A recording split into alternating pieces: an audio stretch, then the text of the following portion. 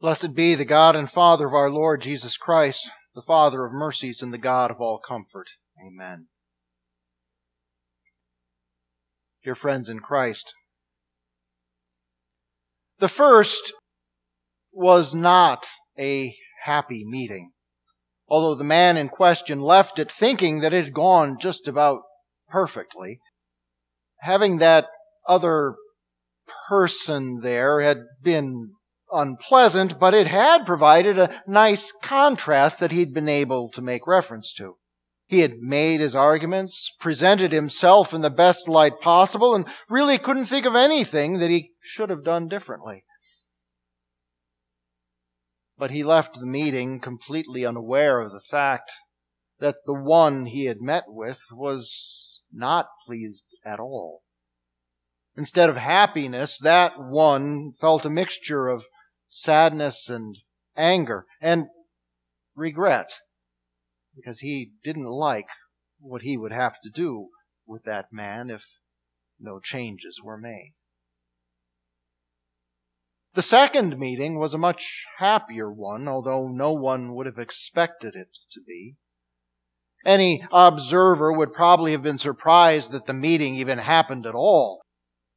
The man in question made no arguments and knew that by rights he had no business asking for anything or even presuming to present himself. But when he left the meeting, he had been given everything, because the one he had met with was happy to do so.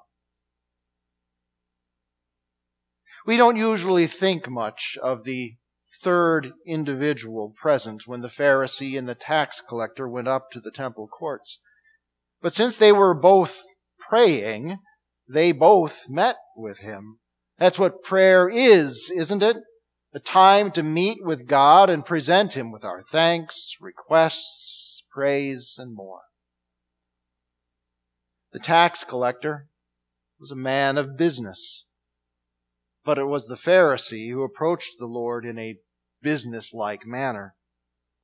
He assumed that there was a deal in place between him and God, and he was there to give an update, along with appropriate words to butter up his better. The deal was simple. He, the Pharisee, would be an ideal human being, and God, the Almighty, would be pleased and would give him a divine attaboy and express something like, "Keep up the good work, you're one of my favorites," by blessing him even more in return. But what the Pharisee was presenting to God was not so much a record of his righteousness as it was a clear look at his heart. And that view was not pretty, because his was not at all like God's heart. It was instead crusted and stained, crusted over with crud. It was full of what mattered most to the Pharisee, himself. He was proud. He was arrogant. He was self-important and self-righteous. We note that in his prayer, he never even bothered to ask the Lord for anything, because he was already so satisfied with himself, with how good he was, with how his goodness was so far beyond everyone else's, and with how he was just so much better than other people. But none of what the Pharisee believed about himself was actually true. He was instead a wretched sinner in desperate need of forgiveness. Being born a Jew hadn't relieved him of original sin, and not only did he still break God's law in countless ways, as all humans do, but the very pride that he took in himself and his behavior was an affront and an offense to God. What he deserved was not God's attaboy, but his go to hell. Because that is what the Lord must reluctantly say to every sinner who arrogantly presumes that he can produce his or her own righteousness and earn a place in heaven on his or her own. Because it can't be done. None of us can remove the guilt or stain of our sin, and none of us can obey God's law perfectly, those things that are required for entry into heaven. Which means that damnation is what is deserved. There is judgment in God's heart for the self-righteous and arrogant. But when the tax collector had his meeting with the Lord, things went very differently. He did not dare exalt himself in the presence of the Almighty and Holy God. And he understood that he had nothing to offer as evidence of righteousness or to argue for favor. Instead, he stood at a distance, kept his eyes low, beat his chest, and asked for what he knew he did not deserve: mercy. And of course, that's what mercy is. Getting something other than what you actually deserve.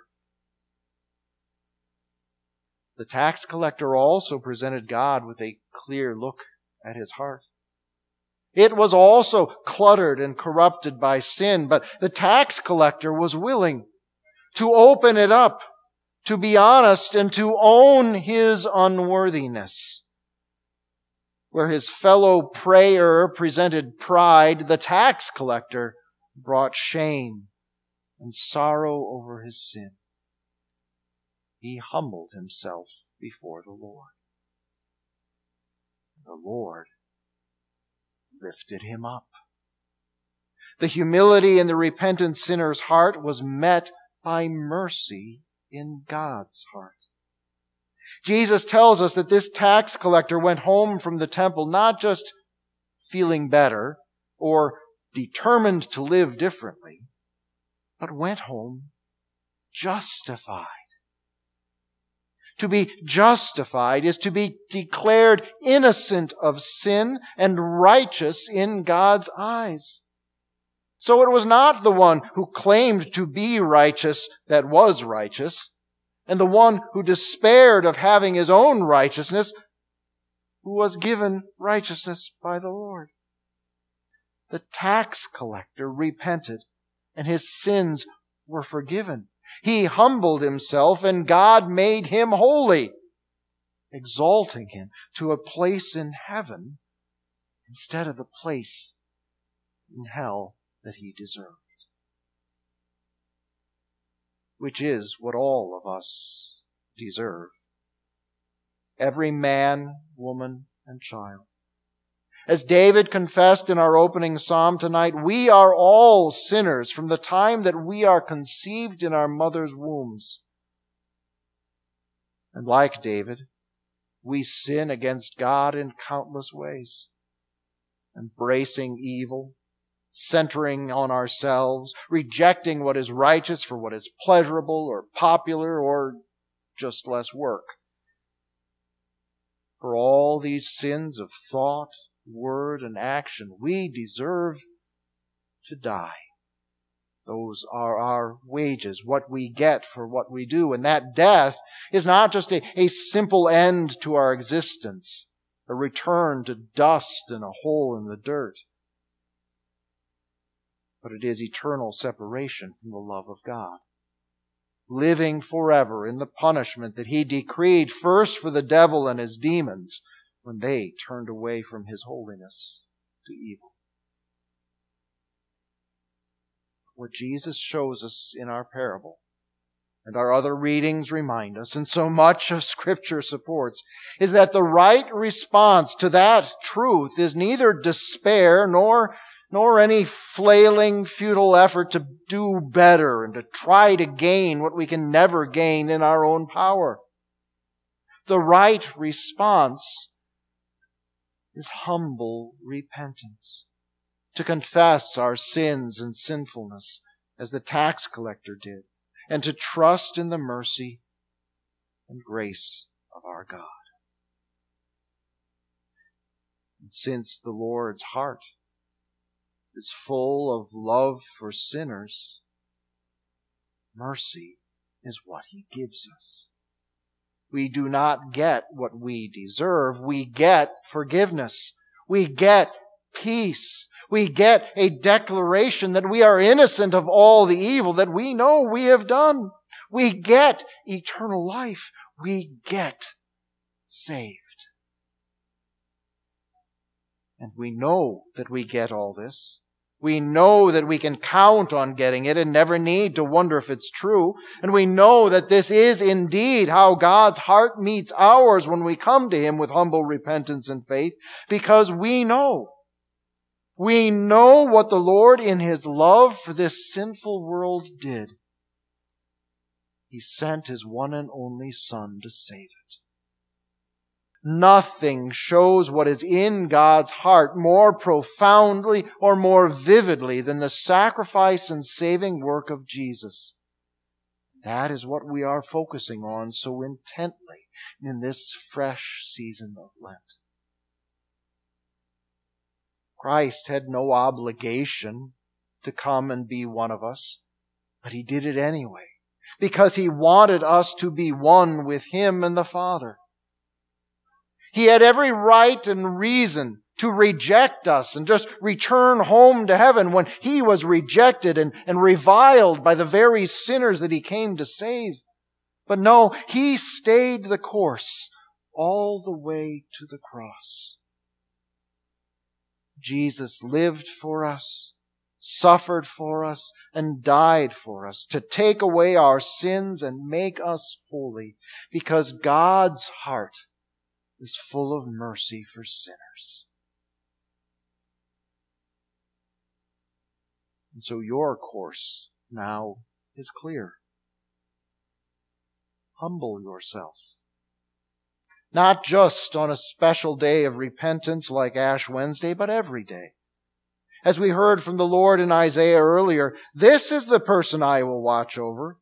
The one who is afflicted and whose spirit is crushed. The one who trembles at my word. Or as we heard in the psalm, the sacrifices of God are a broken and a contrite spirit. A broken and a contrite heart, O God, you will not despise. So we start by taking a good look in the mirror of the law, the Word of God that makes us tremble. Examine yourself, which is something ideally that we do daily, and especially we do before the Lord's Supper. Compare your life, your words, your thoughts, your choices, your feelings, your actions, everything. Compare it to God's law and be honest about what you see. And then follow David's example in our psalm and confess. Say the same thing about your sins that God says. Maybe it's something that you don't think about that much. Maybe it's something that you think about a lot so that you really know what it means to be afflicted by your guilt. Perhaps it's an infidelity to your spouse or cheating on a test. Perhaps it's angry, hateful words that you wish you'd never said, or the casual, pointless taking of God's name in vain. Maybe it's that deep desire to have something or someone that isn't yours to have. Or maybe it's the simple and repeated failure to follow through on your promises to live as a child of God. Whatever it is, you can't excuse it or explain it away. Your sin is a weight, a burden that you need to get rid of before it drags you down to death. And God not only wants you to get rid of it, He is the only one who can take it away. And He does in Christ. So trust Him. Trust Him to have mercy as the tax collector trusted Him. God is eager to give you what Jesus deserves, innocence and reward. instead of what you and I actually deserve. Count on Him and His grace. Take Him at His word. As Jesus said, everyone who exalts himself will be humbled, but the one who humbles himself will be exalted. And James repeated the same truth over again. God opposes the proud, but He gives grace to the humble. So submit yourselves to God. Humble yourselves in the sight of the Lord, and He will lift you up. So believe it. Let your heart be filled with thanks and joy to know that your Lord will justify you and exalt you when you humble yourself in faithful repentance. This is what He does. He meets our humility with His mercy. Amen.